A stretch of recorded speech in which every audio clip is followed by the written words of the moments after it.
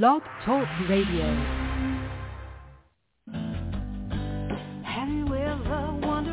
Welcome to MindShifters Radio with the Forgiveness Doctor, Dr. Michael Ryce. I'm Jeannie Ryce, your co-host. We also have co-hosts Dr. Tim Hayes and Michelle Pacheco. We will share with you the wisdom of the first century Aramaic internal process of forgiveness. We offer tools and support 5 days a week. We will support you in building a solid foundation within yourself to live in pure love, in Aramaic, Rachna. Michael is the author of the book, Why Is This Happening to Me Again? For more information about the forgiveness process, please visit www.whyagain.org. And now, welcome to the show, MindShifters Radio.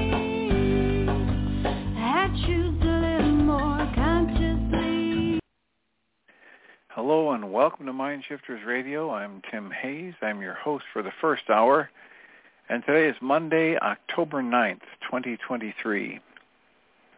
As always, we're grateful to everyone who's joining us here today, whether you're listening live or through the archives, as we spend another couple of hours teaching and supporting people in using some of the most powerful, effective, efficient, and accessible tools I've ever encountered.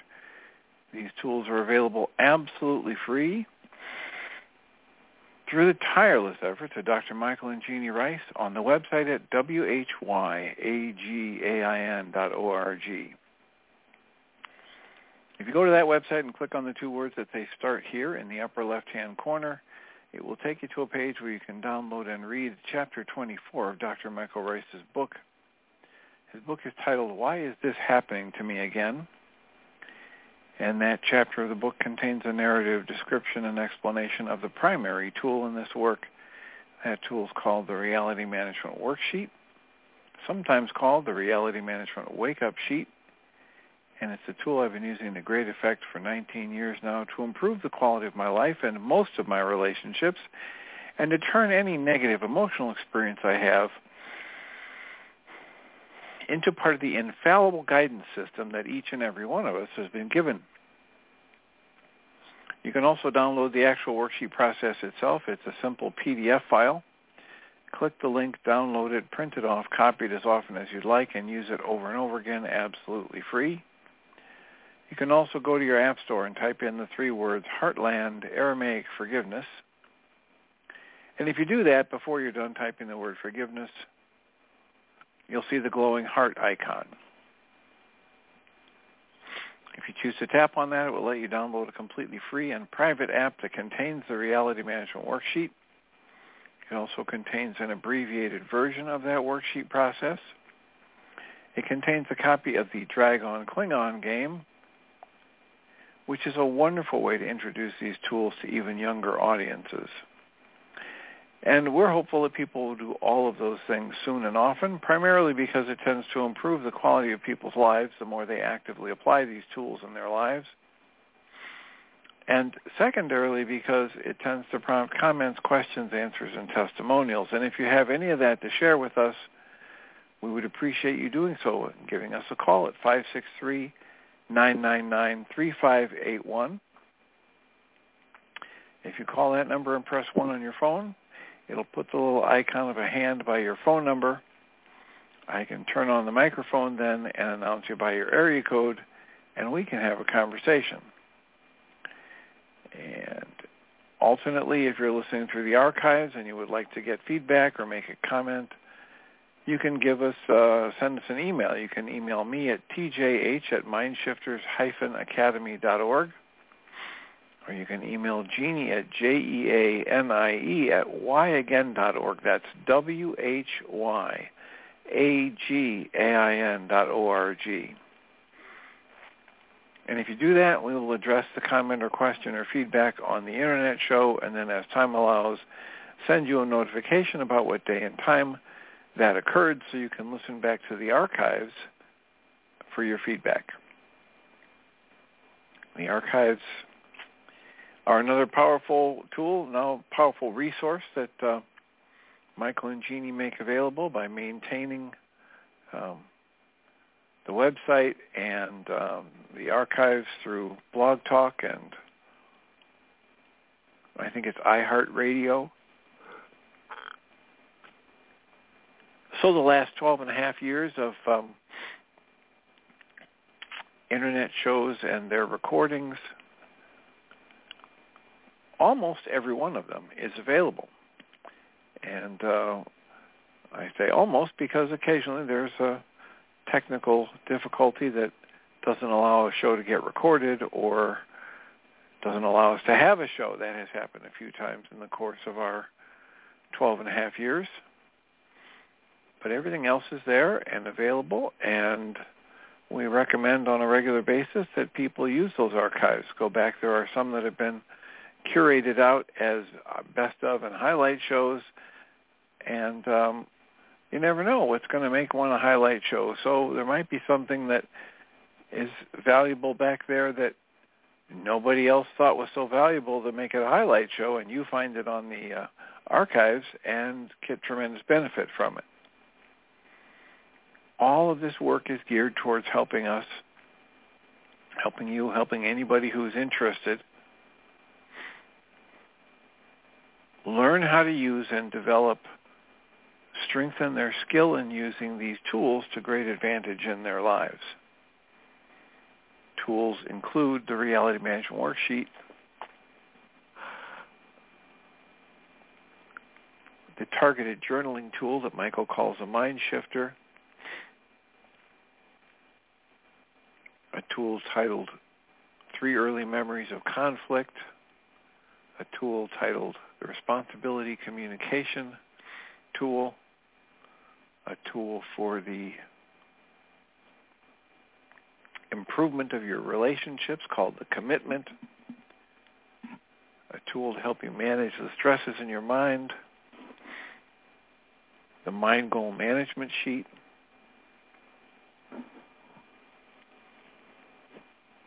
a tool to help you figure out who it is that you might be blaming for upsets in your life from the past and what your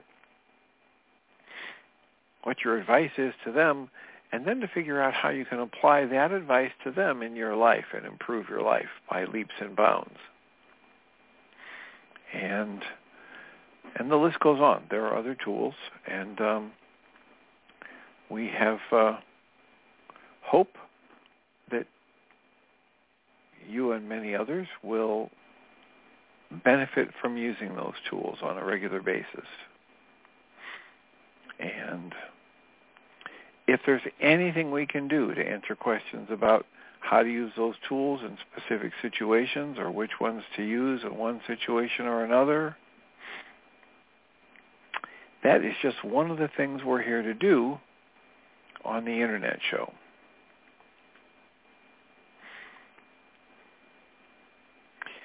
So if you have a comment or a question for us, you can give us a call at 563-999-3581.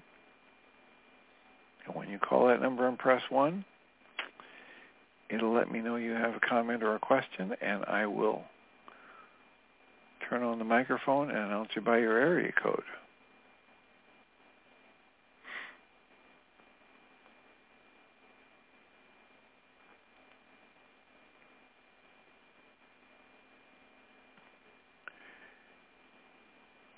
We've been doing some reading with the book by Diederik Wolzak titled Choose Again. And in that reading, we are helping people explore another tool, very, to my eye and ear, very similar to Dr. Michael Ryce's Reality Management Worksheet, and not entirely dissimilar from Byron Katie's The Work and the worksheet that she has and the questions she asks, and very similar to the work by Diederik Wolzak, who studied A Course in Miracles, and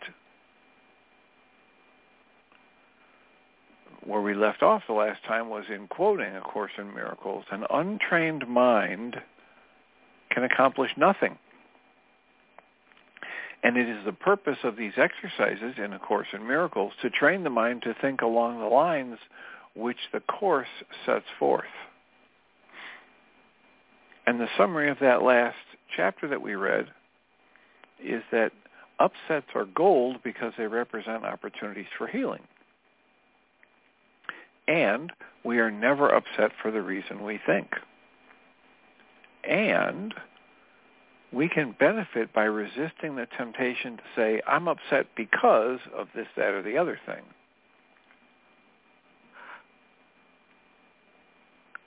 And we benefit when we realize there are no small upsets.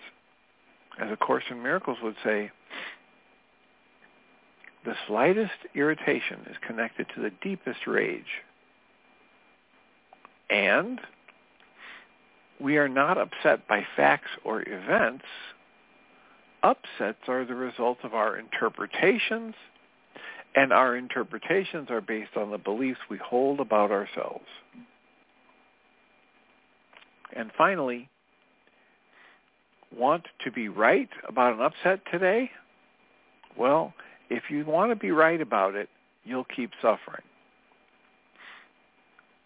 But the recommendation is, don't make yourself wrong about wanting to be right about your upset. Just observe it and smile. Let it go and understand it only has the value you continue to give it.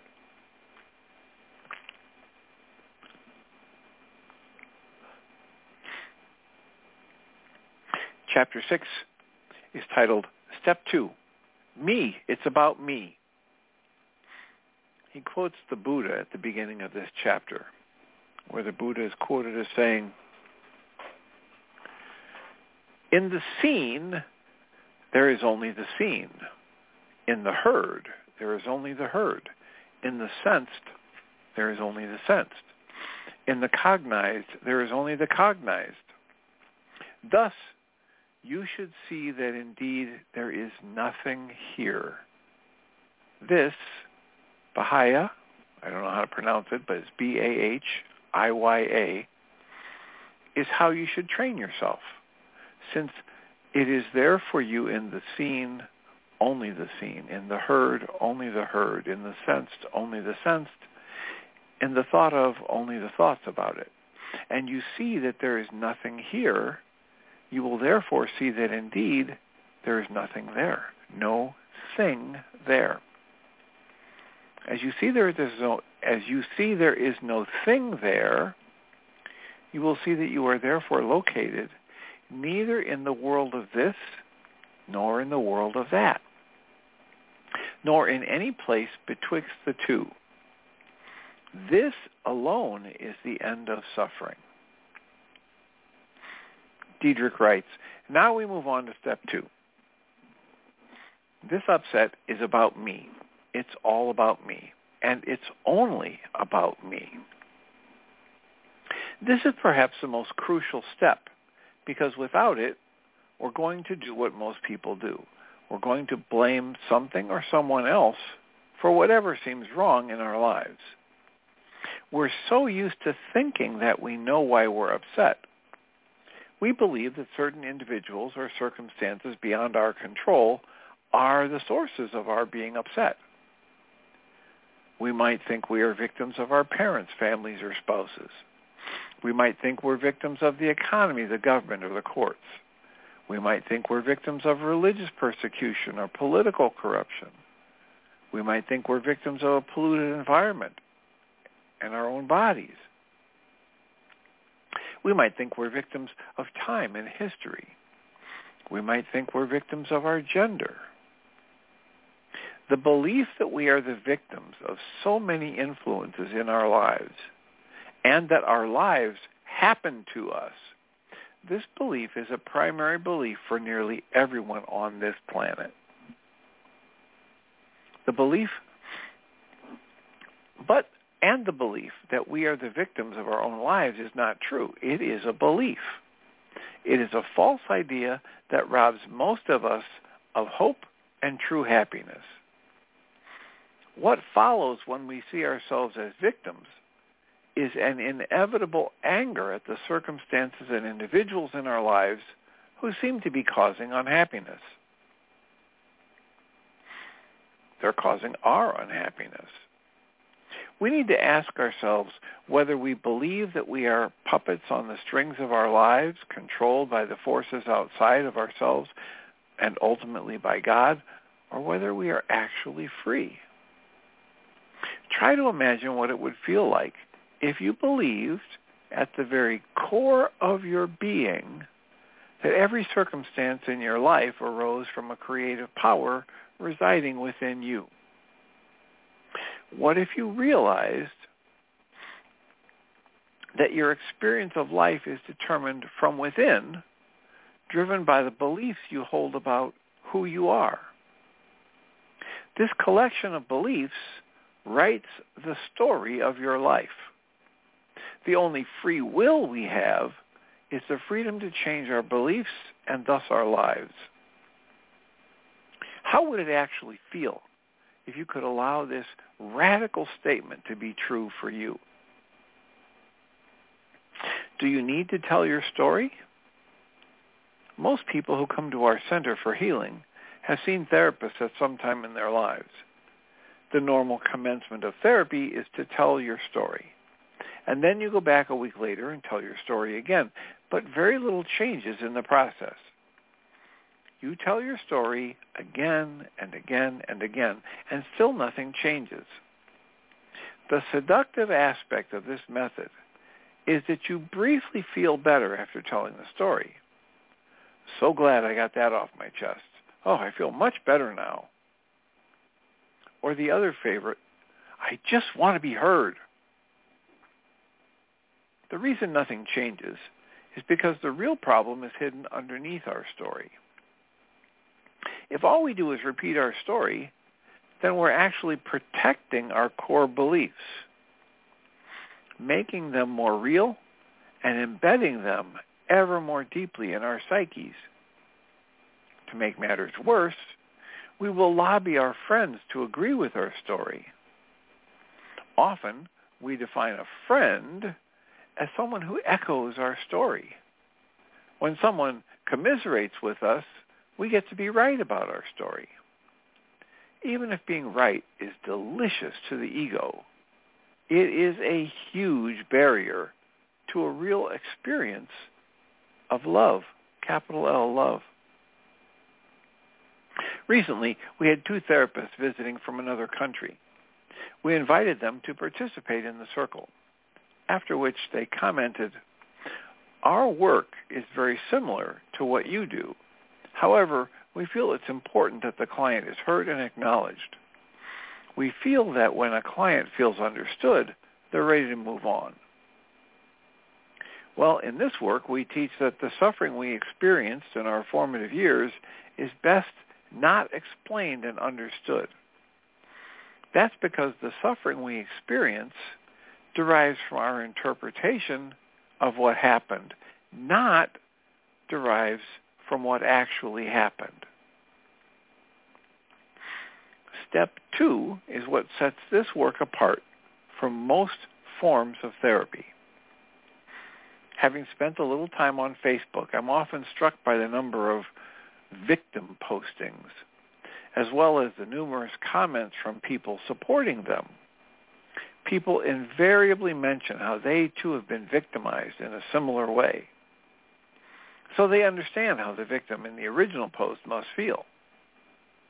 This is a virtual support group. But in my opinion, support groups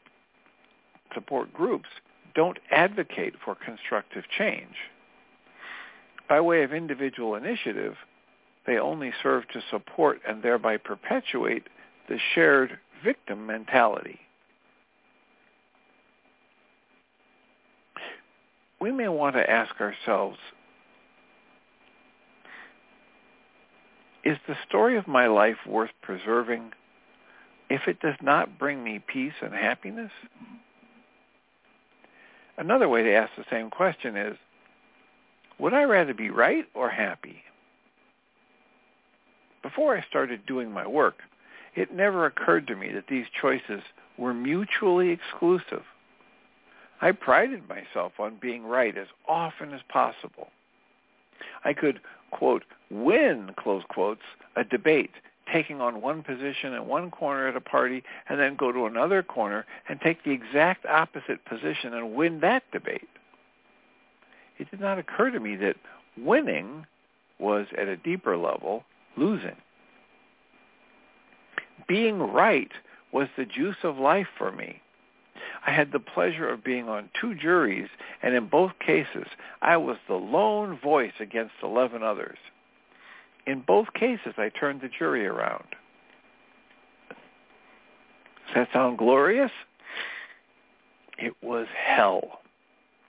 All that being right made for an incredibly lonely life. And it never dawned on me that underneath that compulsion to be right lay a devastating belief that I was wrong, deeply wrong in the essence of my being. Whenever I treasured being right, the result was isolation and depression. When people come for healing work and learn that I'm not so interested in their story, they say, well, but if I don't tell you my story, how are you going to know who I am and what happened to me? How are you going to know what to fix? The answer is that what always needs to be fixed is their ego's interpretation of their experience. The facts of what happened are always neutral, and they can be interpreted in any number of ways. Often, healing begins by asking, is there another way of seeing this? Years ago, I was at the house of 2 dear friends, both therapists, John and Linda. John arrived home for dinner 3/4 of an hour late. Before he arrived, Linda had become very agitated, which she attributed to his not calling to explain. As we waited, I asked her, what is your interpretation of John being so late? I suggested that her anxiety could be traced to a negative core belief that she wasn't examining. For instance, what if Linda had a belief that she could lose love? Then perhaps she would worry that John was late because he had an accident. What if Linda believed that she was a victim? Then Linda may have thought that John was having an affair. What if Linda believed that she was unimportant? Linda may have thought that John didn't call because she wasn't worth the consideration. Any of these ideas are purely hypothetical interpretations of the neutral fact that John was late for dinner and didn't call. In fact, later processing revealed that Linda's father had been an alcoholic. He was notoriously unreliable in his comings and his goings. Consequently, as a little girl, Linda had made up the belief that she could lose love at any moment. So when John was late, it triggered the same anxiety in her that she had experienced all those years ago. Once such beliefs are cleared, events are experienced as neutral, and curiosity will be the predominant feeling. The story, which means any event that produces a feeling, seems to explain that feeling, but in fact, the feeling is chosen by a prior belief, which is the actual author of the story. Do you begin to see how ridiculously circular the ego's reasoning is? As soon as we feel anything less than love, we can know that we are not in the truth, capital T, truth. We're not seeing life. We're not seeing the picture fully and clearly and completely. Truth, capital T, truth, and feeling are mutually exclusive.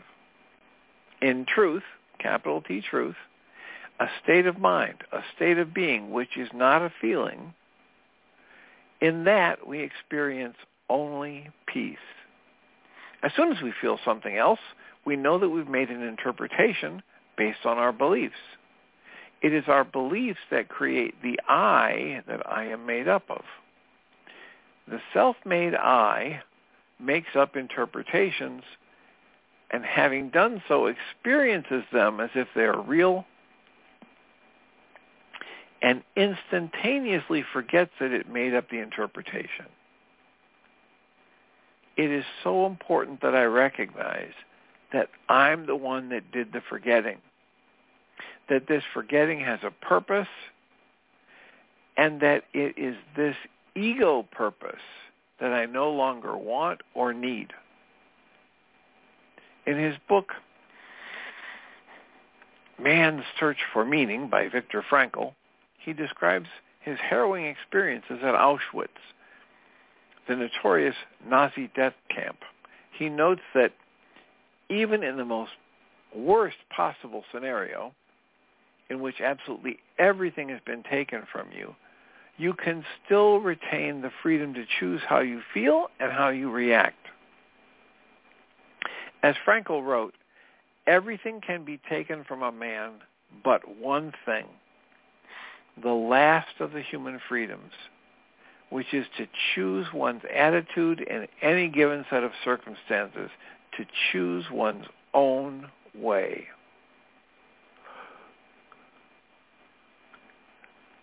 Diedrich writes, whether we are in extreme suffering or more ordinary daily struggles, the best attitude to choose is that of the higher self rather than the self-defeating ego.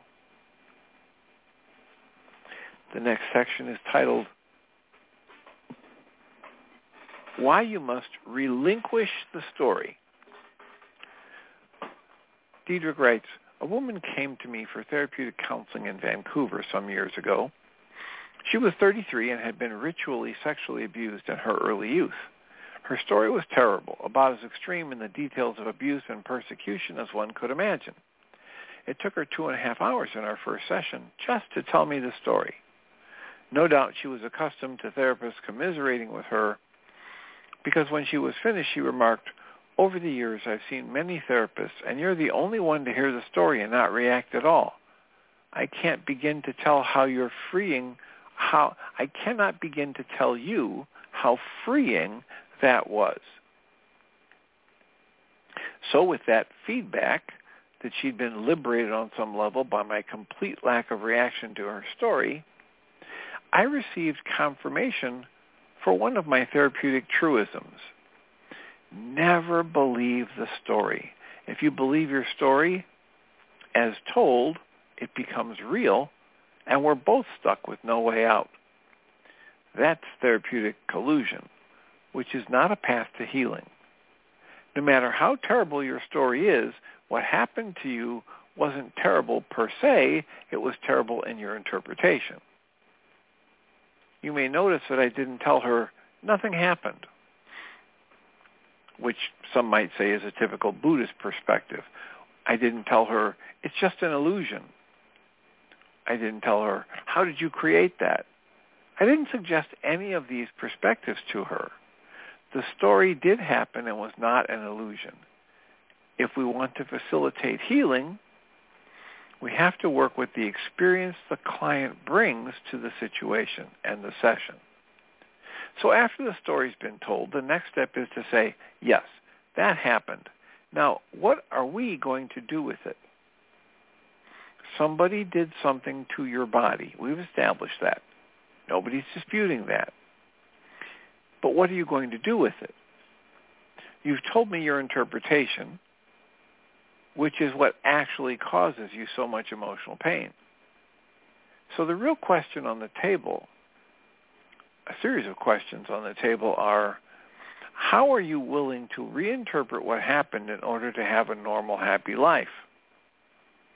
And how are we going to help you see that the I in this horrific story is not who you in truth are?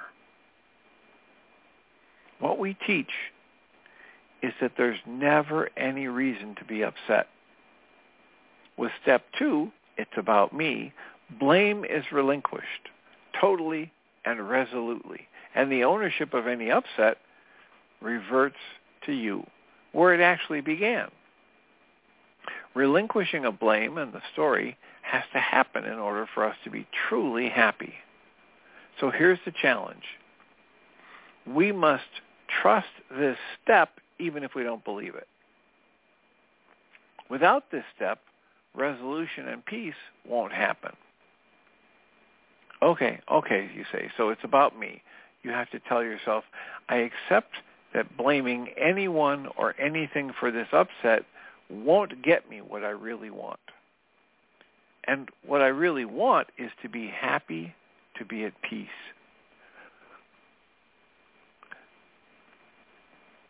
The benefit of taking complete ownership of the upset is to realize that you are always the author of your experience. I can assure you that when we practice, quote, it's about me, close quotes, all our relationships are well on their way to being magically transformed. All relationships have the same purpose, healing. Every relationship we have, whether it's with food or the air you breathe, your car, or a gnarly customer in the airport, customs officer in the airport, all of this is for healing old beliefs. If we are awake, all relationships will offer healing opportunities. If we're not awake, we're likely to have permanent low-grade irritation, chronic sense of sadness, or a frequent feeling of anxiety. All day long, we are offered gifts in the form of opportunities to recognize our beliefs through relationship difficulties. We must recognize the cost of, quote, sleeping, close quotes, and decide that that cost is just too high. The next section is titled Step 2 in Romantic Relationships. Diedrich writes, many couples come to the Healing Center because they feel that their relationship needs work. While their relationships are ultimately transformed in a very positive way in the beginning, they are invariably going to be highly uncomfortable. On occasion, couples report that in the beginning of doing this work, they feel worse than they ever have. Well, how could that be? Before doing this work, people can attribute their unhappiness to a wide range of interpersonal issues, and they can refuse to look within themselves. In practicing the 6-step process, however, you're addressing the source of all problems. The source is your identity, the, quote, I, close quotes, that you have made up. You are the cause of your relationship not being so wonderful, not your partner. Unless you allow that realization to ring true, you will keep looking for causes and faults outside yourself. Thus, there are 2 big steps you have to take. The first is to say, quote, it's all about me, close quotes. And the second is, quote, nothing has gone wrong, close quotes. So, in a relationship, there are two big steps you have to make. The first is to say, it's all about me. And the second is to say, nothing has gone wrong. I can just hear. He says, both statements will be a leap of faith at first. In fact, there is nothing wrong with your relationship. What's wrong is your interpretation of your relationship, yourself, and your partner. When people first undertake this work, they're apt to say, she should change. And as soon as she does, then I'll be happy. I'll tell her exactly how she should change. But therein lies the error. They're looking at something outside of themselves as being the source of their unhappiness, while the real source lies within. They need to look within themselves and change their minds about who they think they are. If I insist on being right about my partner needing to change, then I'm stuck with a losing strategy of trying to change him or her. I'll send him or her off to an enlightenment workshop. I'll send them off to a yoga camp. I'll send them off to all kinds of esoteric retreats because come hell or high water, I'm going to get this other person to change somehow. And when they come back all fixed, then I'll finally have the ideal partner for me. Dietrich writes, guess what? That will never happen. It will never happen for the simple reason that she's already the ideal partner. I just don't see it. What am I seeing instead? I'm seeing myself reflected in my partner, and that's what I don't like. When couples come to me for relationship work, the most important and difficult step is for each person to take total ownership of the entire relationship. Many years ago, a woman joined one of the circles in Vancouver and shared a new and exciting idea she just learned from her therapist that day. She said, I learned today that I'm 100% responsible for 50% of the relationship. Now that does sound very strong and very powerful. Think about it for a minute, though. 50% of the relationship? How is it defined? And who would do the defining? How long do you think it would take to make your partners 50% larger and larger? Here is the unpleasant truth. I'm not responsible for 100% of 50% of the relationship. I'm responsible 100% for all of it. There's no other way to confront how the ego works. The ego always depends on the constructs of blame and victimization, and those are the constructs that typically rise to the surface in relationship counseling. What couples learn in this 6-step process is to accept that it's all about me. We have to change our beliefs, and if we do, we'll have an opportunity to have an entirely new experience, not just in our intimate relationships, but in all areas of our lives. Our work is not about behavior modification. It's not about compromise. It's not about sacrifice. When I had relationship counseling for my own marriage long ago, it centered on agreements such as, quote, if I agree to do the dishes, then you'll take out the garbage, close quotes. It was all based on negotiating behavior, and it went absolutely nowhere. If you find yourself in a counseling arrangement that focuses on changing specific behaviors, yours or your partner's, then you'll find that lasting results are hard to come by. That's because trying to, quote, get your needs met, close quotes, by another person will never work. Only you can meet your own needs, and only by recognizing that what you call a need is just the belief that you're lacking something. That need will never be met because it's not real. Transform the belief, and the need miraculously vanishes with it. In truth, there is no lack. In truth, we are unchangeably whole and complete.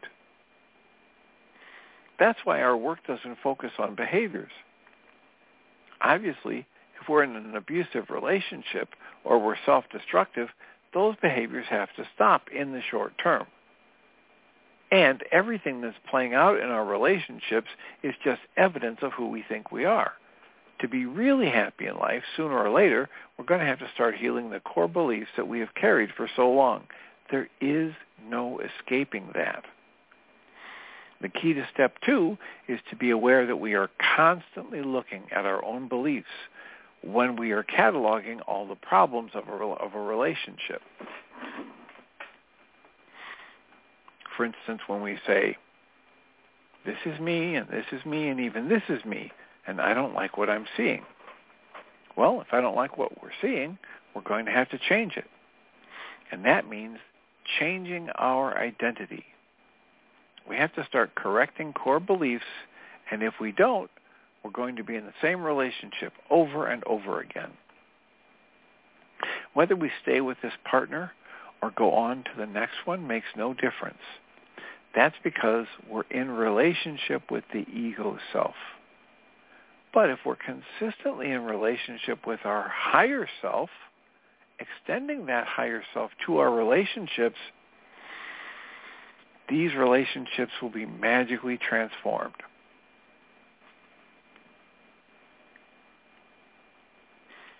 The next section is titled, All Relationships Are the Same. Diedrich writes, sometimes people have different qualities of relationships, such as a great business relationship, but a troubled relationship at home. This is a situation that can only be sustained for a little while, because the lousy relationship at home is what Papa G. Punja calls, quote, the drop of cyanide in the honey, close quotes.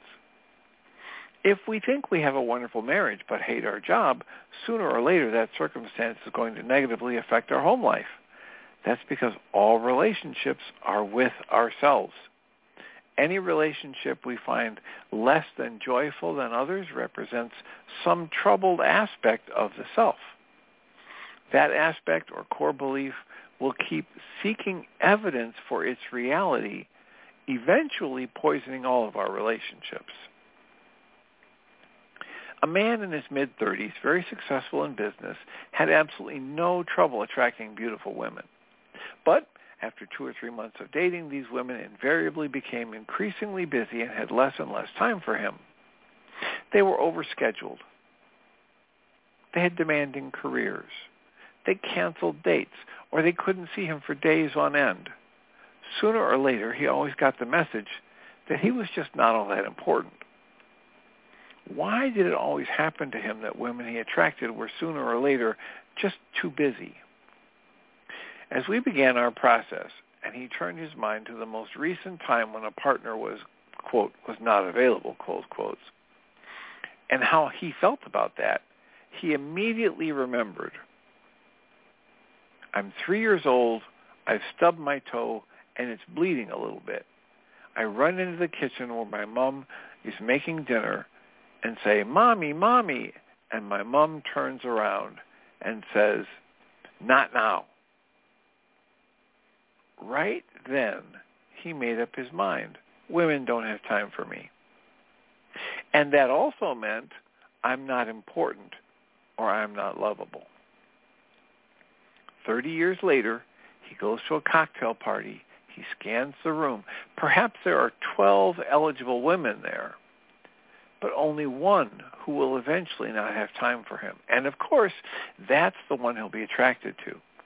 If they connect, it's because she has the complementary belief that being, quote, too busy, close quotes, will protect her from getting really close to anybody, thereby defending some wounded story of her own self-ego.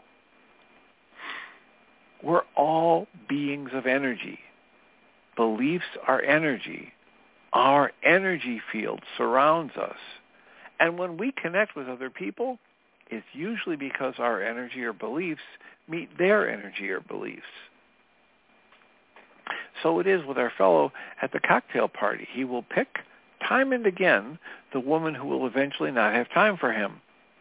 He's looking to live a perpetual replay of that early experience with his mother so that it can be healed.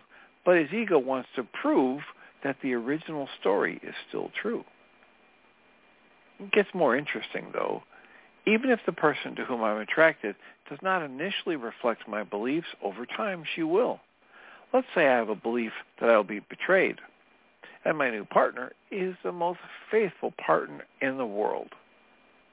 In that case, I may continually suspect, accuse, nag, and reject her as if she has betrayed me. And then, guess what? She'll have an affair, and my ego will smugly say, I knew it. If we don't like the circumstances that we continue to attract, we can change our beliefs, and in so doing, we'll attract a different reality. There's no doubt that it's challenging to declare, quote, From here on out, I will gladly assume total responsibility for everything that happens to me, close quotes. It is a tough decision to make. It's even tougher to reinforce. We invite you to make it anyway. For if we are willing to make that crucial decision, we've taken the single most important step in our own healing. We need to understand that it's impossible to be a victim in the first place because, in truth, nothing that happens can ever really hurt us, our true nature. It is our thoughts alone that hurt us. It is our interpretation of what seems to happen that causes our suffering. Who we really are, our eternal self, is unchanged and unchangeable. Because of this, any person whom I'm attempting to blame for hurting me is always innocent. Now that's a tough concept to accept as well, and yet it's absolutely essential to our healing that we decide to do so.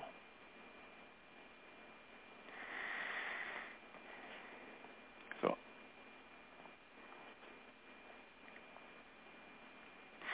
there are a number of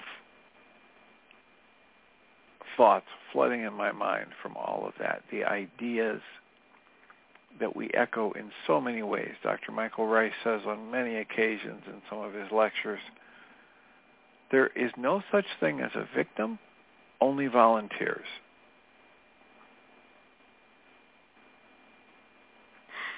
And we talk about this in the support groups. We talk about this on the internet show on a regular basis.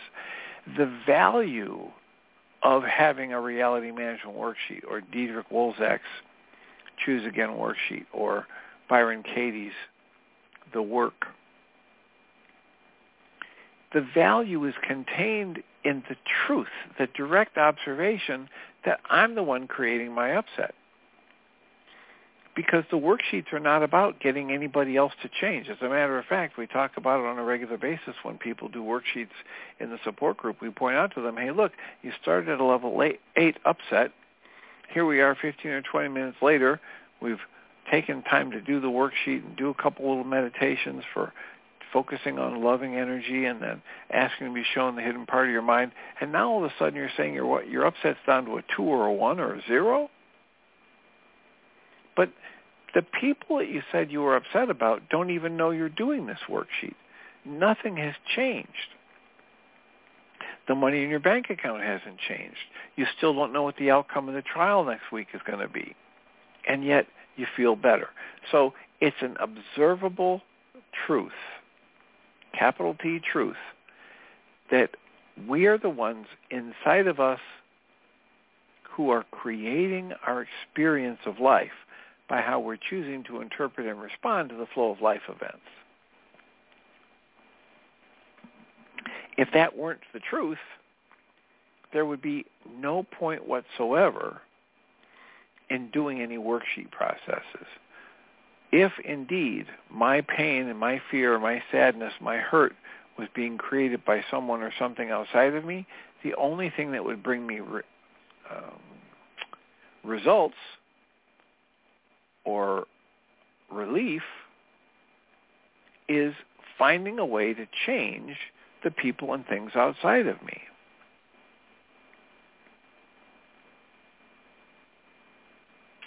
So our call-in number is 563-999-3581. If you call that number and press 1, we can have a conversation. How is this landing for you? Hearing about a little bit more of the details of the Diederik Wolzak's Choose Again 6-step method and worksheet process.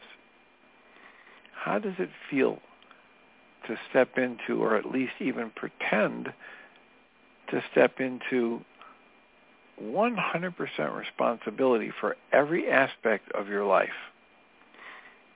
And in this case, Diederik's saying even more than the interpretation of it.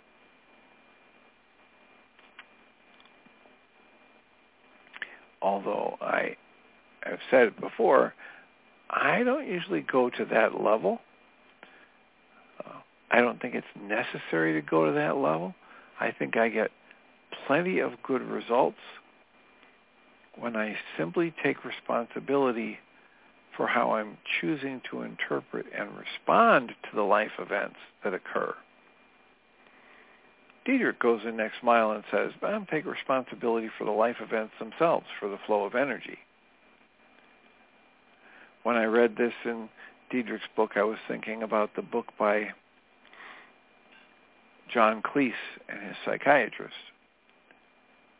John Cleese is a comedian in England. He was part of the Monty Python troupe.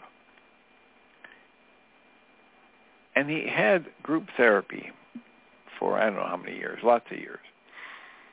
And then he said to his psychiatrist, this is the best thing I've ever done. Why doesn't everybody do this? And the psychiatrist said, well, two reasons. One is money and availability. Not everybody can afford it, and even if they could, there wouldn't be enough individual therapists to do this, or groups for everybody to be in. So John said to his psychiatrist, well, why don't we write a book and put all this good stuff that you and your wife are teaching us in this group in the book so everybody can get access to this wisdom. So they wrote a book. I don't think it's a great book, but I thoroughly enjoyed the title, and there are a couple things in it that I've used in my work with people as validation and strengthening points. The title of the book was Families and How to Survive Them. So, humorous title with some truth in it. And yet, the point that's relevant for this discussion, after having read that section from Diederik's book, is that the psychiatrist would tell us how he and his wife would go and do these seminars. And in these seminars, they'd have people in the audience. And in the very beginning of their their meeting, they might have an auditorium full of people, 100, 200, 300, whatever. And they would say to these people, okay, put your pens and your papers down and walk around without saying a word and pair up with somebody you don't know, somebody you never met before, somebody you didn't come to this auditorium with. Just walk around and pair up with another human being. And of course, there was usually grumbling and groaning about all this touchy-feely stuff, and I didn't want to come here for this, and I thought I was going to learn something useful and all that good stuff. But the psychiatrist and his wife, also a psychiatrist, would stand up on stage and just observe until they saw that most of the people in the auditorium had paired up, and they were standing there waiting for the next instructions. What they would do is they would interrupt the process, and they would tell everybody that had not paired up to get into a group over on the side, and that everybody else was supposed to start talking about their family of origin. And so as they did that, they had the people in the group do the same thing, talk about what their origins were and how their family was, etc. And what they found was that without any verbal exchange, people always found somebody that came from a family similar to theirs, a family that easily spoke of or expressed the same emotions that were easily spoken of or expressed in their family of origin. One of the ways they talked about it was, if I was there and I'm in my 70s, I would pair up with somebody that reminded me of my son or my daughter or my niece or my nephew. It's an important person from my family of origin. Or the person that was missing, the son I'd always wanted or the daughter I'd always wanted, etc. And so that was interesting, that people paired up with people without any conversation whatsoever. They paired up with people that came from families that shared similar beliefs about which emotions are safe to express and which ones are not so safe to express. The real trick, the real tipping point for me was what they found every time they did this exercise in their seminars was that everybody who didn't pair up when they got in that group and talked, every single person was either an only child, orphaned, or abandoned. And the point they were making is the very same point Diedrich was just making in his book. We exchange volumes of information with people before we ever open our mouths. We are radiating out energies that are in resonance with other people's energies. Dr. Michael Ryce talks about how we are attracted to people who have, the way Michael says it is, matching bags of garbage. The way I like to say it is compatible bags of garbage. They may not match exactly, but they'll be complementary.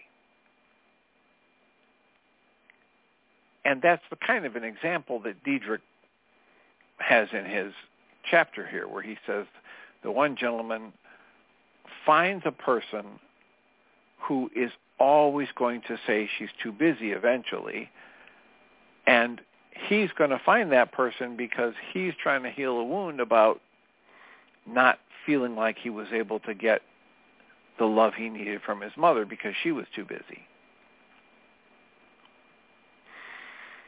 So, 563-999-3581. Call that number, press 1, even if you just want to get into the queue for the second hour, which should be coming up in just a few minutes. Today's Monday. That means tomorrow we will have a support group.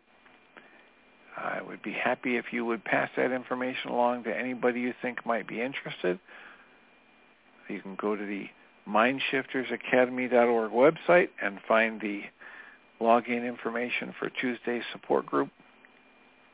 Despite what the website might say on certain pages, it's available absolutely free. All the information is right up there up front. It does have some glitches in the website where it might say, recommended donation, etc. But ever since the coronavirus restrictions, we haven't made paying for the support groups mandatory. So we'll have another support group.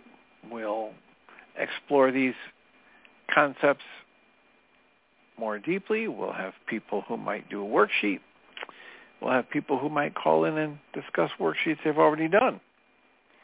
And if any of that seems of interest to you or there's a way we can support you, please let us know. You can email me at tjh@mindshifters-academy.org, or you can email Jeanie at jeanie@yagain.org, and we'll get back to you with a response. And if it gets addressed on the Internet show, we'll let you know what day and time that happens so you can listen to the feedback.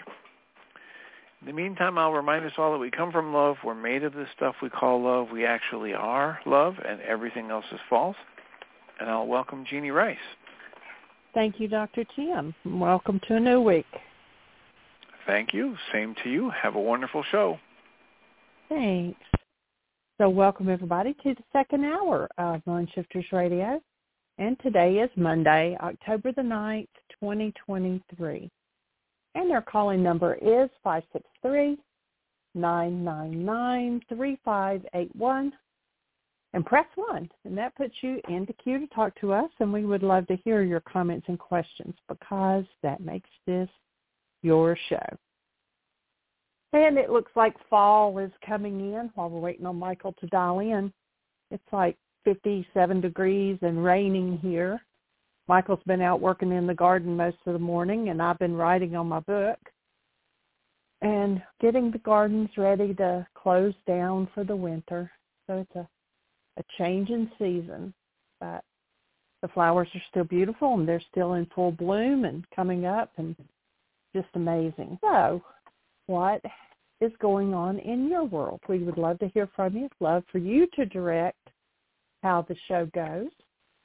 We do have this week, hard to believe it's gone by already, but this coming Thursday is the book club.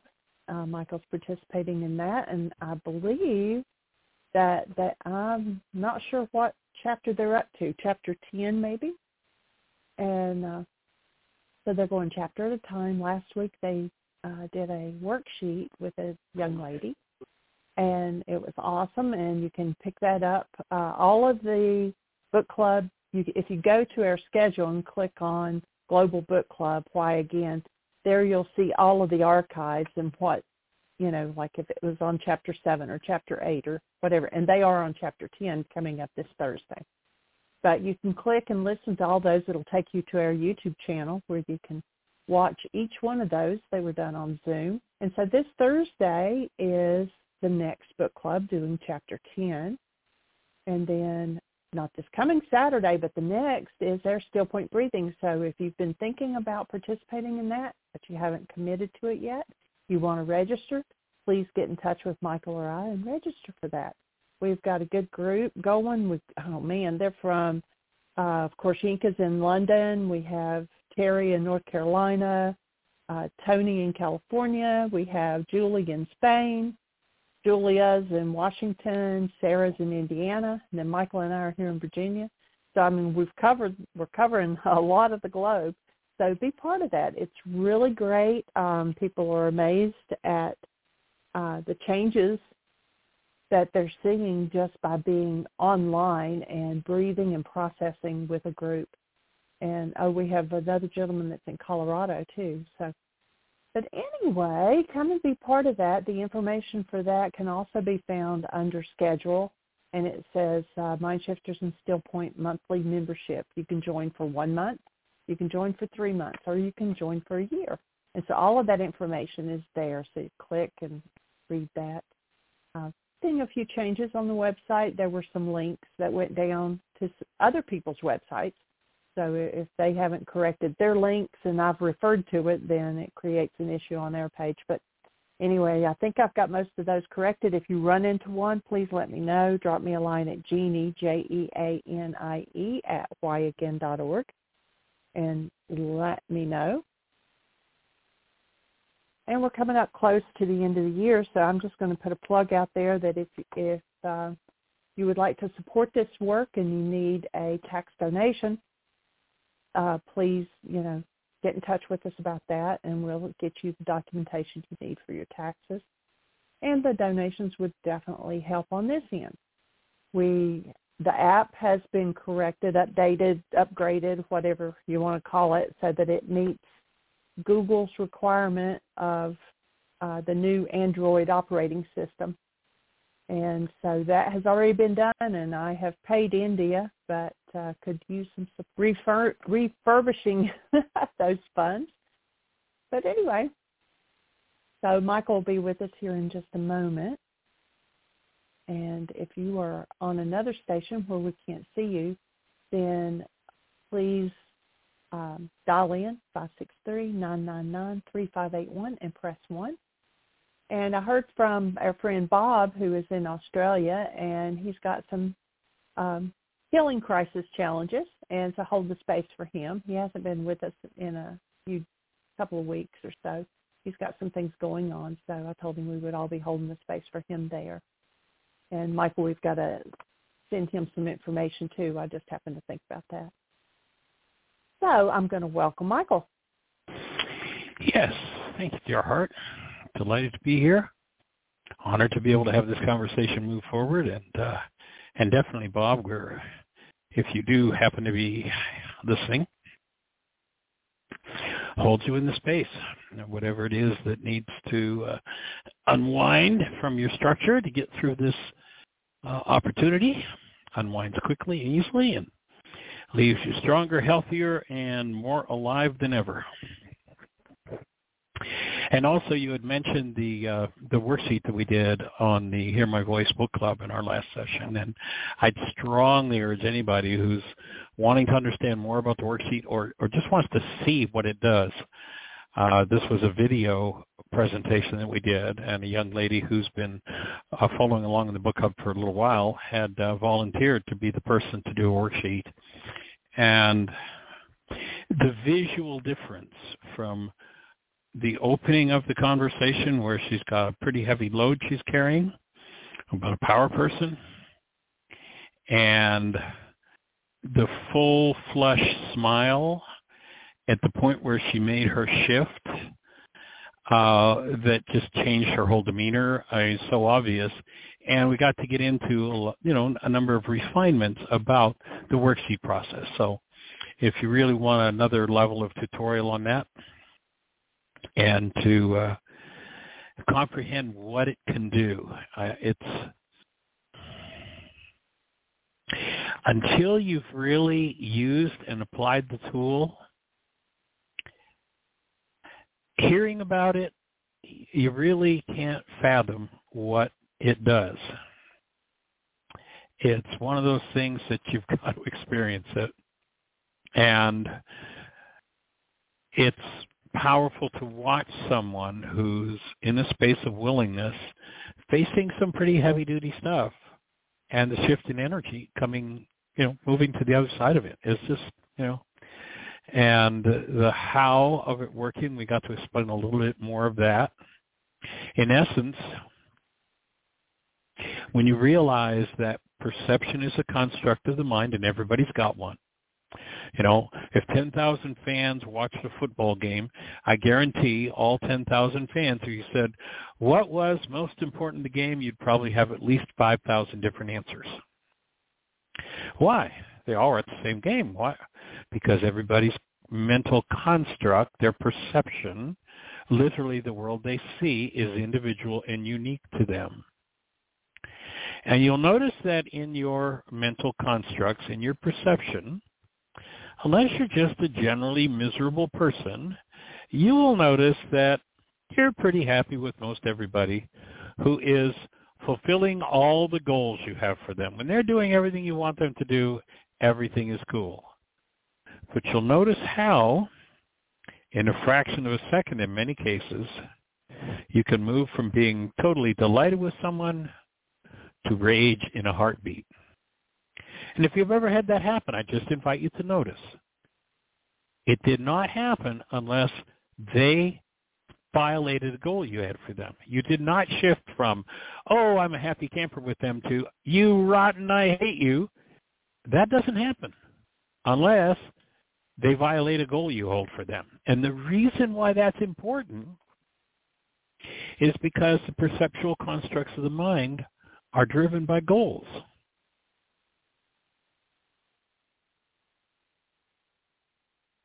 The goal you have about a thing determines what you observe. That's almost a paraphrase from Albert Einstein, who says the theory you have about a thing determines what you can observe about it. But there's a whole other level beyond the theory you have about it, and that is the goal you hold for it. And we base that, the understanding of that, there's some pretty powerful Harvard research. It's actually the most quoted research in psychological history. It goes back to the 1950s. And what they showed in the lab, they've got somebody hooked up to electrodes and they're measuring brain cell firings. And what they came up with is that in a time frame where approximately 10,000 individual units of electrical activity were happening in the brain, a maximum of 9 bits of electrical activity made up the construct of the mind, the perception. The rest of it remained out of sight. So 9 bits out of 10,000 brain cells firing. Now, obviously, if that's accurate, and it's been through the mill and tested, it is accurate. Obviously, something must determine which 9 bits of data your mind uses in order to build your perceptual construct, which includes behavior prompts, feelings, thoughts, etc. Our offering is that what drives perception is goals.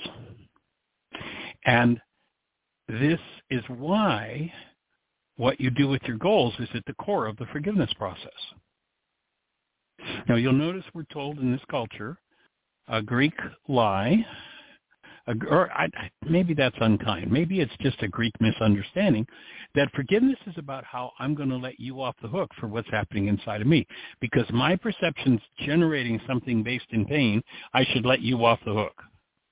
It's like, is there any universe in which, when you look at it from that point of view, it makes any sense to let anybody else off the hook for what's being moved inside of you? No, it doesn't. In the Aramaic language, the word forgive is shabag, or shabak, and it means to cancel. Now, if my perception is built in pained content that's inside of me, and somebody triggers it into activity, let's say their behavior is really terrible, an evil, nasty, wicked, awful, horrible thing they do, then it is appropriate to take the action that the Greeks suggest, or it can be appropriate, and that is to pardon. So I'm going to let you off the hook for that terrible thing that you did, and if I call that forgiveness, then I'm going to think I've completed my processing. I'm going to think that the forgiveness is done. But actually, when I pardon you, that's all I've done is I've pardoned you. I've let you off the hook. And if my physiology, if my mind, if my emotions are disturbed and I'm experiencing something painful moving inside of me, obviously letting them off the hook for it doesn't change that in me. And what I really want to do, if I want to do something other than live the title of my book, Why Is This Happening to Me Again? I need to learn to change the content of my own mind. And it's the hidden part of my mind that I need to change, not the known part of my mind. In the ancient teachings, the hidden part of the mind was called the heart. You remember they said, take care of the heart, for out of it are the issues in life. Notice they didn't say, take care of the other guy, for out of them are the issues in your life. Take care of the heart. What is the heart? It is the unconscious. In our modern updated language, what that passage would say would be, take care of your own unconscious dynamics, for the pain that you're experiencing shows up out of those dynamics. So how do you do that? Well, you've got to get inside of it. Well, how do you get inside of it if it's unconscious? Well, I guess I could go and lay on the psychiatrist's couch and talk for the next 20 years and see if I can find that deep, dark, dirty thing and fix it. Well, that perhaps is one solution. And you might think that thinking through something will fix it for you. But actually, I love what David Bohm said. He said that most people, when they think, are simply rearranging their prejudices. What you want to do is you want a tool that will help you to access or drop into your own unconscious mind. Now, many people would say, no, I don't want to go in there, like the darkness in there, no thank you. But if you want to heal, that's what you're going to have to do. And that is precisely what was presented 2,000 years ago on how to access the heart or the unconscious and clean up what is at the core of the issues in your life.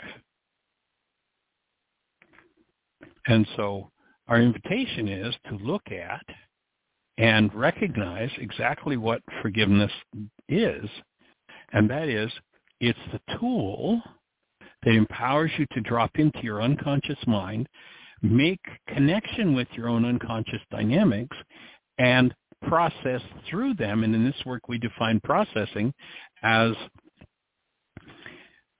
accessing anything that's less than love in the space of love. Because when you do that, whatever you've accessed in the space of active present love instantly, automatically dissolves. You don't have to figure it out. You don't have to do anything with it. All you have to do is access it in the presence of love, and guess what happens? Bingo, bingo, bingo. Shift, shift, shift. So how do you do that? Well, you identify in any given situation the goal that you hold for the object of attention. It might be yourself in the mirror. It might be your big toe. It might be your greatest enemy. It might be your best friend. It might be your spouse. It might be your child. It might be your parent.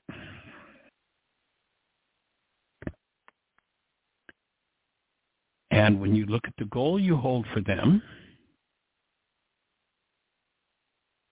and you shebag that goal, you cancel that goal, here's what happens. The perceptual construct of your mind based on that goal collapses. And when it collapses in on itself. And when it collapses in on itself, you have access to the unconscious dynamics in your mind. You have entered into your heart. And when you start to clean that up, everything in your life starts to change. Your physiology, your emotions, your creative process, your relationships, your finances, it impacts absolutely everything. So if you want a really good look at that, I'm sure Jeannie's already got the link for the Hear My Voice book club where we did that worksheet a couple of weeks ago in the notes, and or you can go to the YouTube channel and access it. Now, we've got lots and lots of workshops that we've done. I'll just offer that this was a particularly powerful process that if you observe it, it's a wonderful piece of learning and inspiring when you see, you just have to look at this lady's physiology when she begins and when she ends, and it answers the whole question. You can see the massive shift of energy that's taken place for her. So jump on the YouTube channel and take a look at Hear My Voice Book Club. You go to the YouTube channel by going to whyagain, WHYagain.org, and up in the right-hand corner, you'll see the social media links. You can click on YouTube, and or you can go directly to YouTube and just type in Michael, Michael, space RYCE, and you'll be looking at our YouTube channel, and I know there are 100-plus videos there. Everything from the full Why Is This Happening to Me Again workshop to several worksheets we've done with people to just a wide variety of things. There's another Hear My Voice book club that's really powerful where we covered the lesson from A Course in Miracles, What is the World? We did the whole lesson in that particular, and up until we did that I guess that's a month or so ago, the only way you could get that was to buy it off of our website, and we decided to go ahead and share it in the Hear My Voice book club, so that's a freebie that's available. Otherwise it was available by DVD, a $40 DVD or a $20 download. And we have, I don't even know how many videos you can go to our catalog, and there are 15 or so different video workshops that you can do. They're actually, I don't even know what the prices are, but there's some sale prices on right now, and you can buy streaming of a 4-hour workshop, 2-hour workshop, and a variety of different things there in any event. So, Miss Jeanie, any thoughts to add to the explanation of forgiveness that you found helpful that might round out what I've shared so far?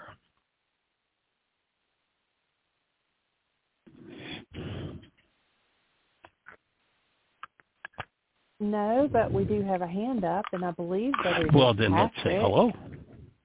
727, you're on the air. Howdy, howdy. Well, Patrick McGann, how do you be, Doc? I'm excellent, thank you. I'm really good. Awesome. I'm happy. Yeah. Well, that's nice to hear. What's exciting in your world? What's on your mind today? Well, two things. One is I was thinking vice versa on one of the things you said, but I keep getting mixed up because I kept trying to reinterpret exactly what you were saying, which is, I think, constructs of the mind. Oh, goals drive the constructs of the mind.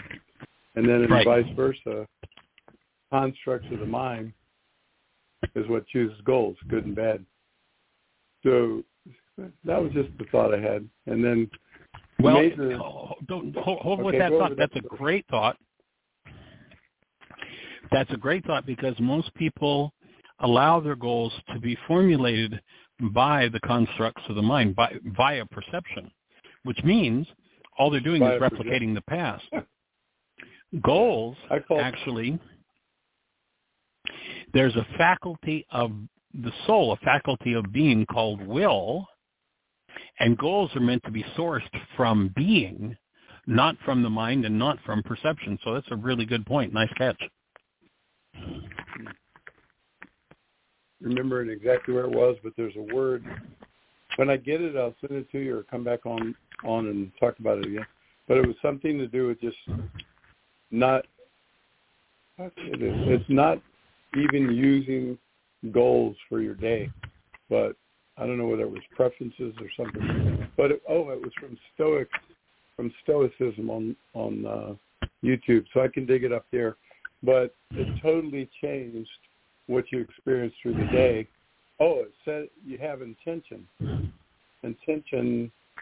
then you go through the flow of enjoying life towards so-called goal, but don't choose it as goal if you want to have a great day.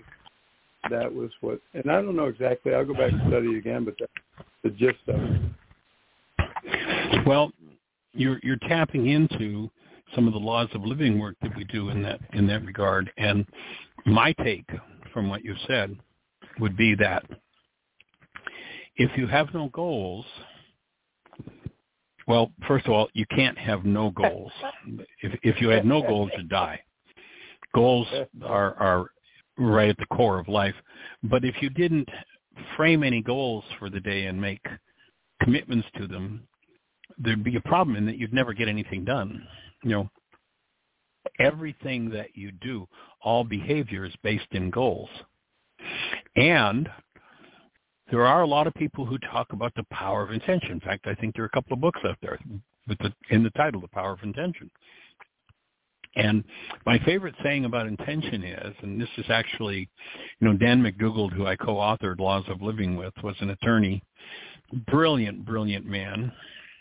And when he was in the Navy in World War II, they actually did an IQ test on all of the men in the Navy.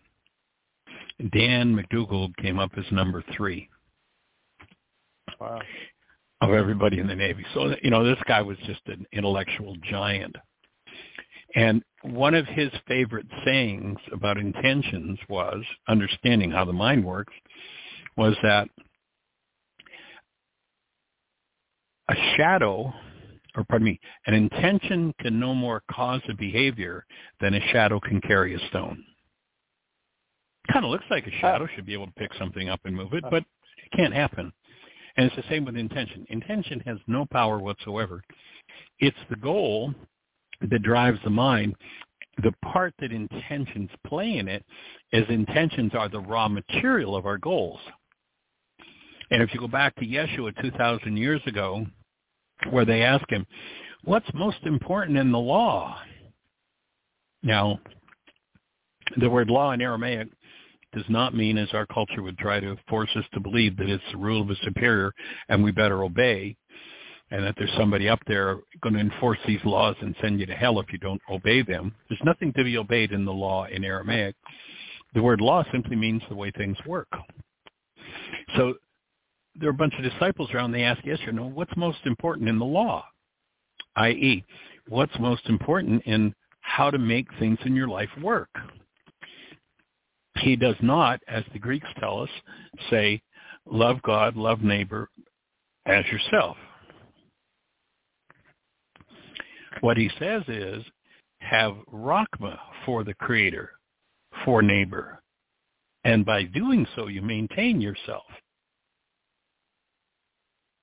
And Rachma, it turns out, and there's no such concept in the English language, in the Greek, or the Latin that we get our translations of the New Testament from, or that most people do.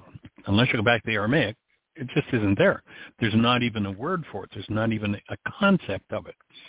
But Rachma is a filter and a gateway in the frontal lobes of the brain. It's a gateway for love, human life, to enter this human form. The other two filters over the frontal lobes of the brain over intentions are fear and hostility. If fear and hostility become active, only one of those filters can be active at a time. So if either fear or hostility become active, Rachma is lost, and therefore the presence of love is lost. That's why, let's go into a courtroom and, imagine we've got the most loving person in the world on the witness stand, and the opposing attorney gets up to ask questions. What's he going to try to do? He's going to try to trigger this person into some form of hostility or fear. Because when he goes into hostility or fear, the presence of love, which is the presence of intelligence as well, is gone, and now this person is either going to turn negative or destructive. And they've got that witness right where they want them. So when Yeshua says Rachma, he's saying you keep this gateway open and you get to stay connected to your human life, to love. And its second purpose is that it's a filter over intentions. And as a filter, it allows only intentions keyed to love come available as the building blocks for your goals, which drive your behaviors. So Rachma was the most important thing in the law, i.e. in how to live a human life. Your intentions are on track with love. The alternative, if it's either hostility or fear, they're going to be either negative or destructive intentions, and therefore the goals are going to be based in negativity and destructive energy, or the goals are going to be based in love. And so if we keep this filter, Rachma, open, we stay in touch with our human lives, and our mind stays on track with love. Our intentions are now based in love, not that they have any power, but they're the building blocks. They're the raw materials. And so when you've got that, then the flow of information into behavior then is all based in love, and everything is transformed from the old hostility and fear-based game that most people live in. Yay. Am I still on? Maintain Rachma. You're here, loud and clear, sir. Okay. So I'd like to add in some of my journey experiences in my language in case it might touch somebody in their language, and also so you can do corrections on it. But before you do Please that, do. I'd like to go to a certain... Okay, so first, as we all know, I always hated the worksheets. Why? Because it brings me into having to face my pain, and then my pain's up, right? So I developed a lot of little shortcuts and different ideas. So one, I'm laughing now. The one is to avoid? To realize, no, not at all. My laughter is, I'll explain it now. So we're creators, know ye not that you're gods, meaning creators, not the creator, but yes, made in the image of God, we are creators. And so we're, in my opinion, just learning how to do it right, how to do it better. Not right, but because there's judgment in that, right and wrong, good, bad. But anyway, heading for a more, something better. So we're growing. So in that, when I screw up, and I'm especially driving down the road and I'm looking at what I did and where I screwed up, instead of feeling guilty, which the whole thing was, one of the promises that was supposed to be shown with Jesus was no more guilt, But we all do it. We've all been, it's a construct of the mind. We've got it in there, and we all feel bad about what we do, and then we're self-punishing. So I drive down the road, and I think about what I did, stupid, and I laugh at myself. And it cracks up the construct to a high degree and brings always a smile at the end of it. And, I just say, some of the stuff you do is a joke. Now, if it bothered anybody, hurt anybody, then I also do make amends and correct, let them know that I have corrected my behavior, my thought processes underneath get corrected before I talk to them. So then I'm going to go to the thought processes. So I have different names for the thought processes. One was from a long time ago, the human biocomputer system in the 70s I read. So I looked at the programs in the unconscious mind as being programs. I call them programs. Now my wife, channeled a lot of information from a Melchizedek who is not the one in the Bible, but he has some pretty high information. So within her channeled information teachings, they call it belief systems. What are your belief systems? So as you believe, you receive. So we project it out because it's inside us and we get to experience it, etc. Now, what do? You have a belief system, and that particular methodology, which I use everything off and on, but first would be that you bring it up as it is. So, and other spiritual teachers I agree with, don't bring it up at somebody, okay? So my mind's got a program in it of the blame game, which is everybody's got that. That's how we grew up. We learn the language of the blame game, transfer. But since it's come from inside me, it's me that's got the problem no matter what. I'm going to resolve it inside myself. And if I have some anger that's brought to the surface, I bring it up without the guilt of trying to suppress the words and the program as it is. I bring it up as it is. But try not to feel guilty about it. Sometimes I do, right then when I'm bringing it up. Then I either do the forgiveness work as you put it out, or I may do the Rosicrucian way, because I really believe it's just a belief system, a viewpoint, and that the opposite, somebody else is holding the opposite to be true. So there's always, just like Patricia looks at it like what do you call those disco ball gloves that were all disco balls, that all those little mirrors are just out light, whatever they anyway. So you could go to the opposite side of that ball and get the opposite viewpoint. And debate, in high school, people that were debating and really believed what they were saying vehemently. And then they had to change sides and go study the other thing. When they had done it, then I've never seen anybody didn't believe the other side, start fighting for that one. So it's like change the viewpoint, or in the Rosicrucian way, walk around the circle. And I think the other thing I did when I think about the first thing I do when someone brings up what I think is an offense, which is really a gift to me, when they challenge one of my, programs that brings up my stuff, they're giving me a gift, but I think, oh, no, they did this to me.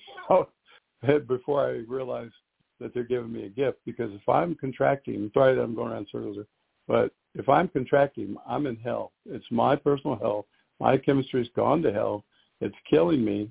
It is every negative thought I think from another spiritual teacher is, and absolutely understand this, it is a death wish. Every anger, every fear, the chemistry in the body changes, and we're killing ourselves. So, okay, it comes up. Now, how fast can I let go? That's maybe why I laugh at it and let's go pretty fast. But I brought it up, and now I look at it, and I need release. I need to get the other viewpoint, come to neutral in between the two. Something, do the work, do the forgiveness. It's all internal. And then it doesn't come back. Otherwise, it's going to be over and over and over and over and over until as long as I have an energy in me, like I think the one that I still have to deal with, I don't know how, I'm chewing away on this mountain, and that is to be respected. So over the years, as people have done what I thought was disrespectful, it has really brought up some things to be resolved within myself. So I'll be dealing with that. I'm laughing at it to just reduce the negative impact, because I do feel guilty about it. Well, I think that till it's gone. Oh, I do have one thing to say. I got rid of, I did think the PTSD from military, I had some extreme anger every time I thought of my three friends that I spent 3 years with. And then I left for Atlanta, and then one of them already OD'd, and that got me. It's like I lived with him, took care of him, cooked food for him, did the plants, move him around his pool, because he was paraplegic and he couldn't, do anything. So to make a difference in his life, change the views for him, so it wouldn't be the same. And then my other two friends, when I went to Atlanta, both of them blew themselves away. And that was, it's like now as you can hear my voice tones, I'm not extremely contracting, and I can't believe lost how in it, different right? Yeah, well, lost in it and angry. You can't believe how vehement I was against military and against war and against everything. And I'm sitting there killing myself with this anger, and I released all three of them to the point when I think about them, Steve, my little buddy from high school, it's just like he's alive. And it's like there's no charge, there's no negativity, and I'm free. I can breathe and I can smile and I can just enjoy that I had this time with him, and he was such a phenomenal guy, and I got to spend the time with him. So same thing for my other brother that did himself in, but, so big difference.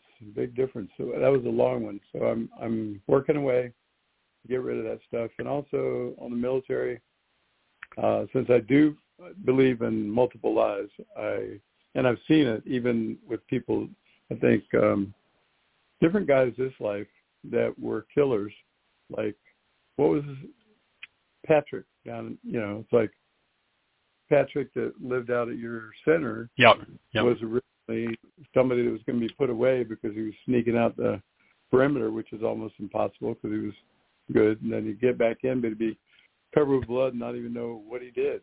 So they were going to put him away.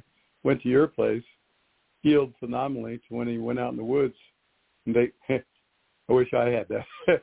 No mosquitoes, no ticks. In Tick City, he didn't get ticks because he was so clear and so pure for a while. And then he became a healer. And I see the same thing. It's like everything I ever learned in martial arts can be modified in the way I move my arms, hands, and it heals people by the way I touch them and the way I push them. I just modify it all. But the power of, that's in that art is there, but the anger and the hate and all that junk ain't there. It's like, so I use it for healing. And I've seen quite a few military people this lifetime become healers. And I know this, that I made this one up when it was bothering me before I got some release by actually completing the forgiveness. I would say, right. I just lost my thought. Okay, your turn. Well, I was going to say that another direction to take your worksheets in around this idea of being honored or respected. And then you stepped right into how you had friends who killed themselves. Right. And that being honored and respected ties into survival. So some worksheets around survival might be useful to get to another corner of your mind that is tied into this whole issue for you. Another little piece of the puzzle. Yeah, I just saw the pavement in front of me. Thank you for the path that I'm taking on that specific. And it had to do, what it came up was right now, and I'll deal with it later, is that when we were in the field during the Vietnam era, I was in Korea and I was in DMZ, which wasn't well known, but for example, 3 men in my outfit volunteered to go back to Vietnam to get out of my outfit. And wasn't a lot of fun going on out there in the DMZ. Not a lot of good. But where we didn't get respected is, what's it called? Army intelligence. We always laugh at that. That's a backwards thing. So Army intelligence. An oxymoron. Yeah, it's an oxymoron. Thank you. They would tell us how to set up a patrol, where to go, and it was always wrong, always. And they didn't listen to us. So now you hear my charge coming up. Okay. So they put us at risk constantly. Good, let's go for it. And it's the same thing over, and it was worse in Vietnam by a long shot compared to the damage done in Korea. But, it's like, wow, okay, bringing it up. So it's like that still holds, and some other things that happen. Some of my PTSDs, like being tortured by officer candidates were supposed to, where I won a war game. Like, that one progressed a long way. So I want to give a progress report, and then I'll work on that one later. But progress report, that one, it's like being very upset. I was not able to, so that's a portion of not trusting anybody in charge and always being charged by anybody in the company or anybody in charge of anything making a mistake and not listening, because they don't listen to the people in the field. They don't take the information. So like the information I had on the patrols was simple. North Koreans are coming down the ridge line of the mountains, and they run below the top where you could see them. They're just below it, and that's how they get from North Korea to our area fast. And what are we doing down in the valley below, which is the high ground is always, we're mincemeat if we're down there. It's like, what do you do? Why are we down here? What are we sitting in the middle of? But that's what you were ordered to do. Like, so it was constant. And before I went overseas, another one that I'll deal with is that, and I had 3 guys come back from Nam, and they were sitting in Fort Dix Barrack, and one of them was shaking all the time. So I interviewed them, and they basically same thing. They had weapons that did not work, and they were ordered to take a hill, lose out of 50 men average in a platoon, lose the majority of their people, one guy, come back down, go somewhere else, ordered, come down, give up the hill, ordered to take it again, wipe out 3/4 of his platoon that's been replenished, comes down, back again. So it's like, why'd they give up the hill? It's like, what kind of crazy is going on? And everybody I know from Vietnam knew that, like 20% to a third of your people got killed from friendly fire by mistakes. That one I'm not too upset with, because everybody's making mistakes, but war shouldn't be there anyway, in my opinion. We all ought to be working together because we're all one body. So my offering would be that this worksheet that's going to help to clear this dynamic out is going to look like, in number 1C, the goal is going to be for your military higher-ups to be intelligent. And forgiveness is going to look like canceling that goal. All right. Thank you. Okay. That's where the healing there. Good. Get that breath, that little breath. That's where it starts to open. And that's where the underlying energy process is. Rush. My whole body got a tingly rush. Thank you. Yeah. Nice. All right. It seems so counterintuitive. It seems so counterintuitive to cancel a perfectly reasonable, logical, sensible goal. But when you understand how the mind works, it's the canceling of the goal that allows the perceptual construct to be collapsed so that we can get into that hidden part of the mind where the trauma is stored and clean it out. It doesn't mean that I won't go back at the end of the worksheet and reestablish that goal, but I cancel it, at least temporarily, to get to that part of my mind that needs healing. I just had a thought I'd like to share. As soon as you said cancel the goal, well, these particular goals are built on survival, right? Therefore, who wants to give up their survival? So they really need to know God-given gift. It just goes haywire. So to unhaywire it, you need, and to face it, and to give up the goal so you can breathe and see clearly and redo things, need to know that you can bring it back if you want. You don't have to throw it away. You can modify it, whatever you want. It's an important step. But you're certainly taking the risk and getting the benefit. It's certainly worth it. Knowing you can go back and get it if you need it will help out, I think. Right. I would like to say the canceling of the goal. The canceling of the goal does not need to be a permanent condition. It just means that right here, right now, I'm willing to cancel this as a tool for collapsing what my mind is showing me, and when that part of my mind collapses, I like to use a visual for people to get what that really means. And everybody watched the 9/11 towers go down and fall in their own footprint. If you imagine your perception comes out of a footprint within your unconscious, something hidden in the mind, the heart, take care of the heart, for out of it are the issues in life.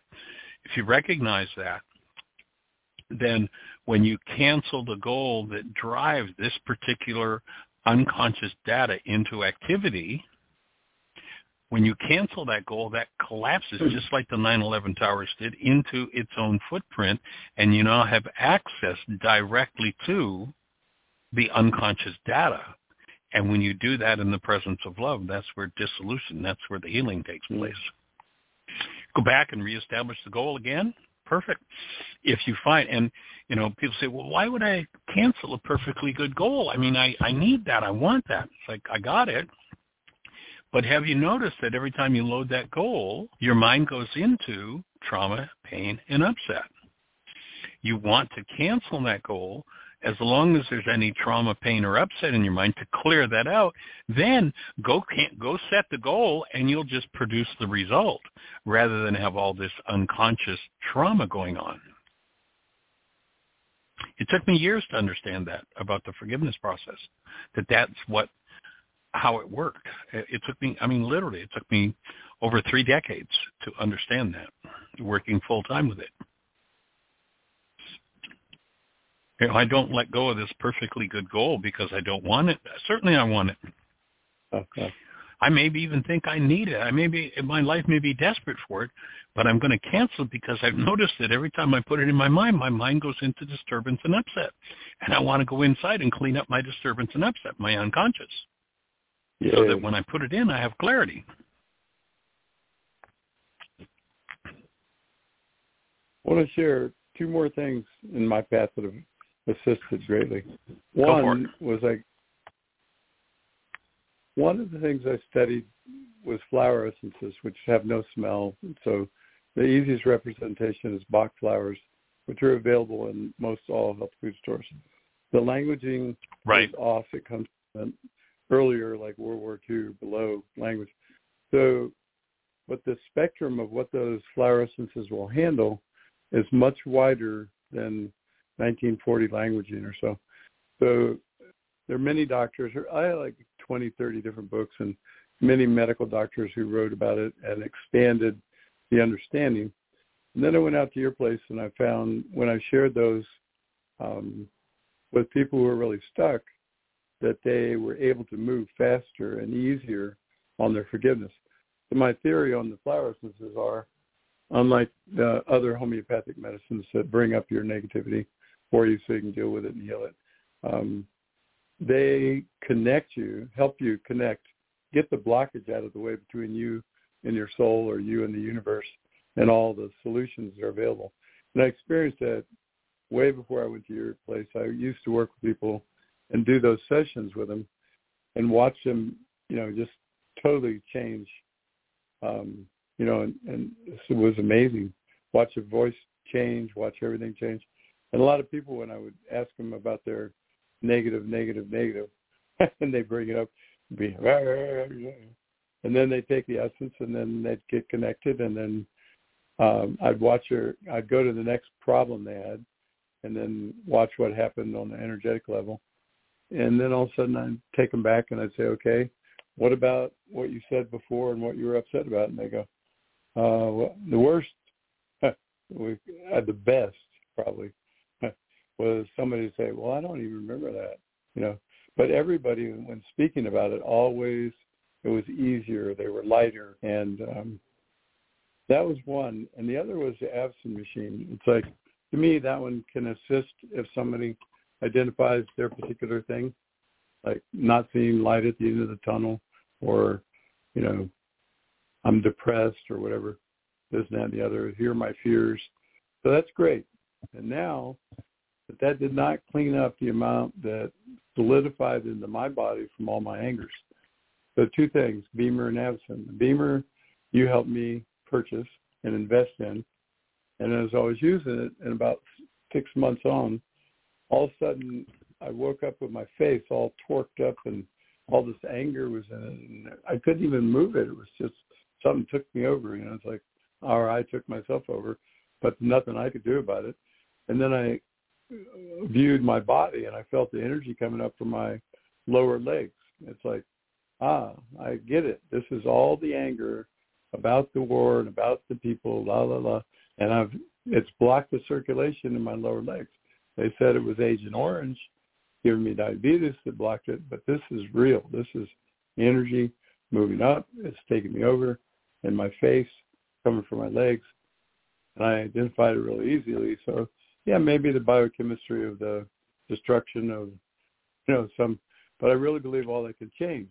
It's like, and I've seen that. But the major thing that I got was after the beamer, and it went so far, but it left out an element of heat, in my opinion.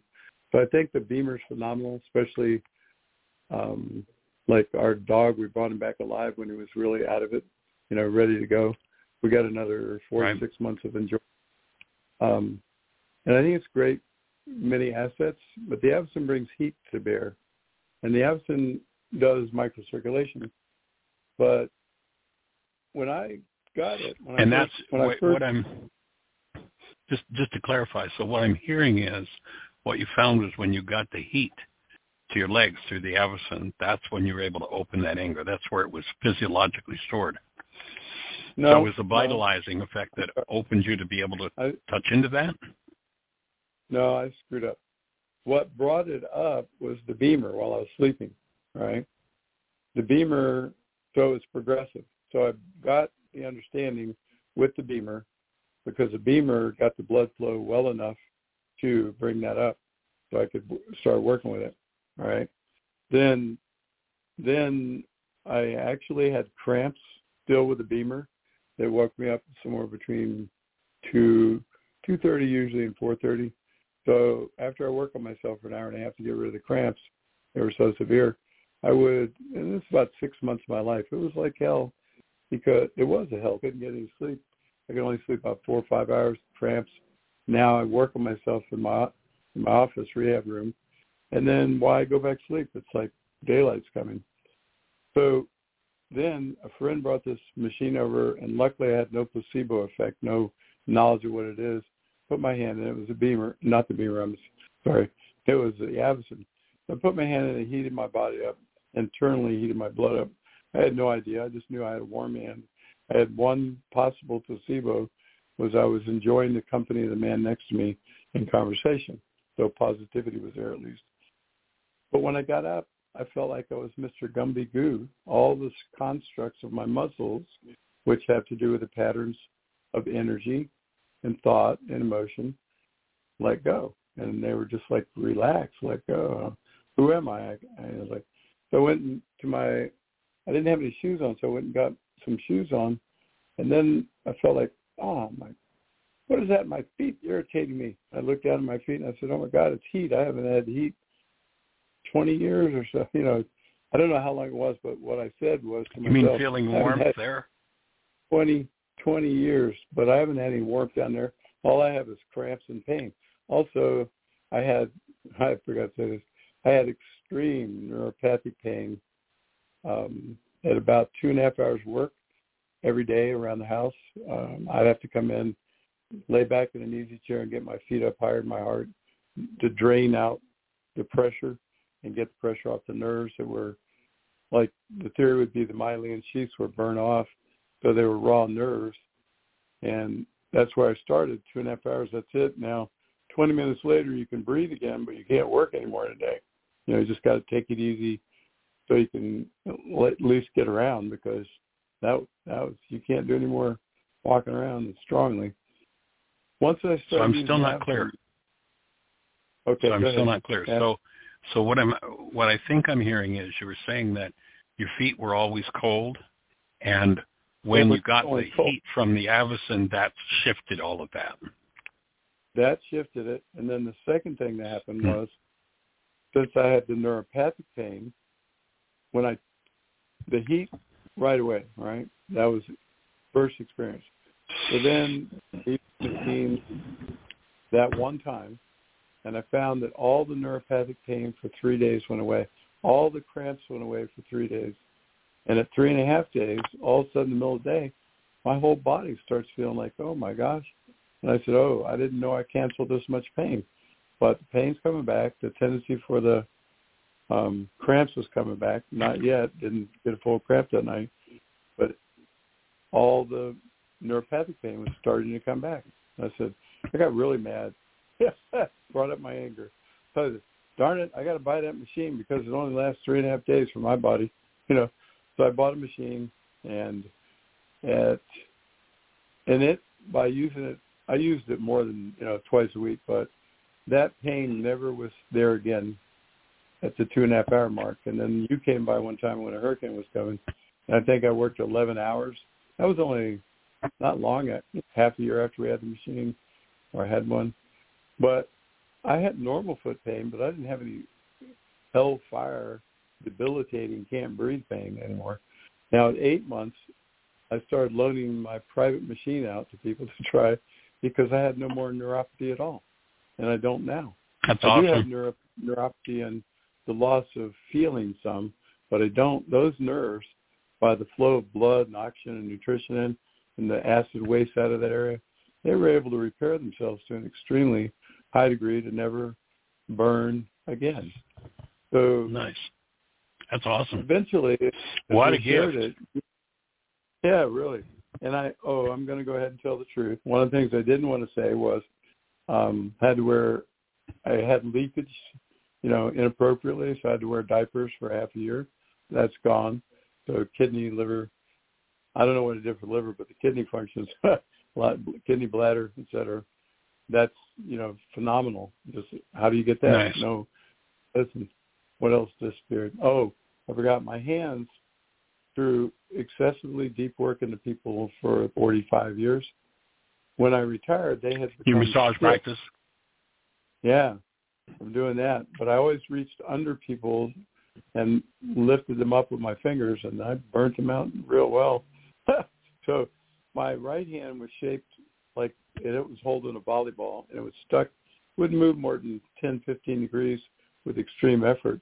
And when they'd draw blood, they'd say, make a fist. In my hand, it would be like I still had a softball in my hand as far as I could get. I'd just laugh at them. Yeah, look at that. And it hurt to do it. Well, then after, I don't know how long, but last year and a half ago, I've gained full range of motion phenomenally. After I got the flesh softened, I got one other thing. I still had some jam in some of the joints on the ring finger on the right. That's gone now. And I'm working on the index finger on the right. I've got only 2 joints left on the left, but the flesh is softened. On the flesh softening, the other thing that I lost was being diabetic. I couldn't reach my toes by about 3-4 inches to cut them, 3 inches, and I couldn't do the work. So I had to, couldn't go to a salon because if they cut you and you're diabetic, well, you're in trouble now. So I had to go to a doctor and pay him $30 to cut my toenails. It's like, well, that's gone. I can now reach 4 inches past my toes. So my whole all right. soft.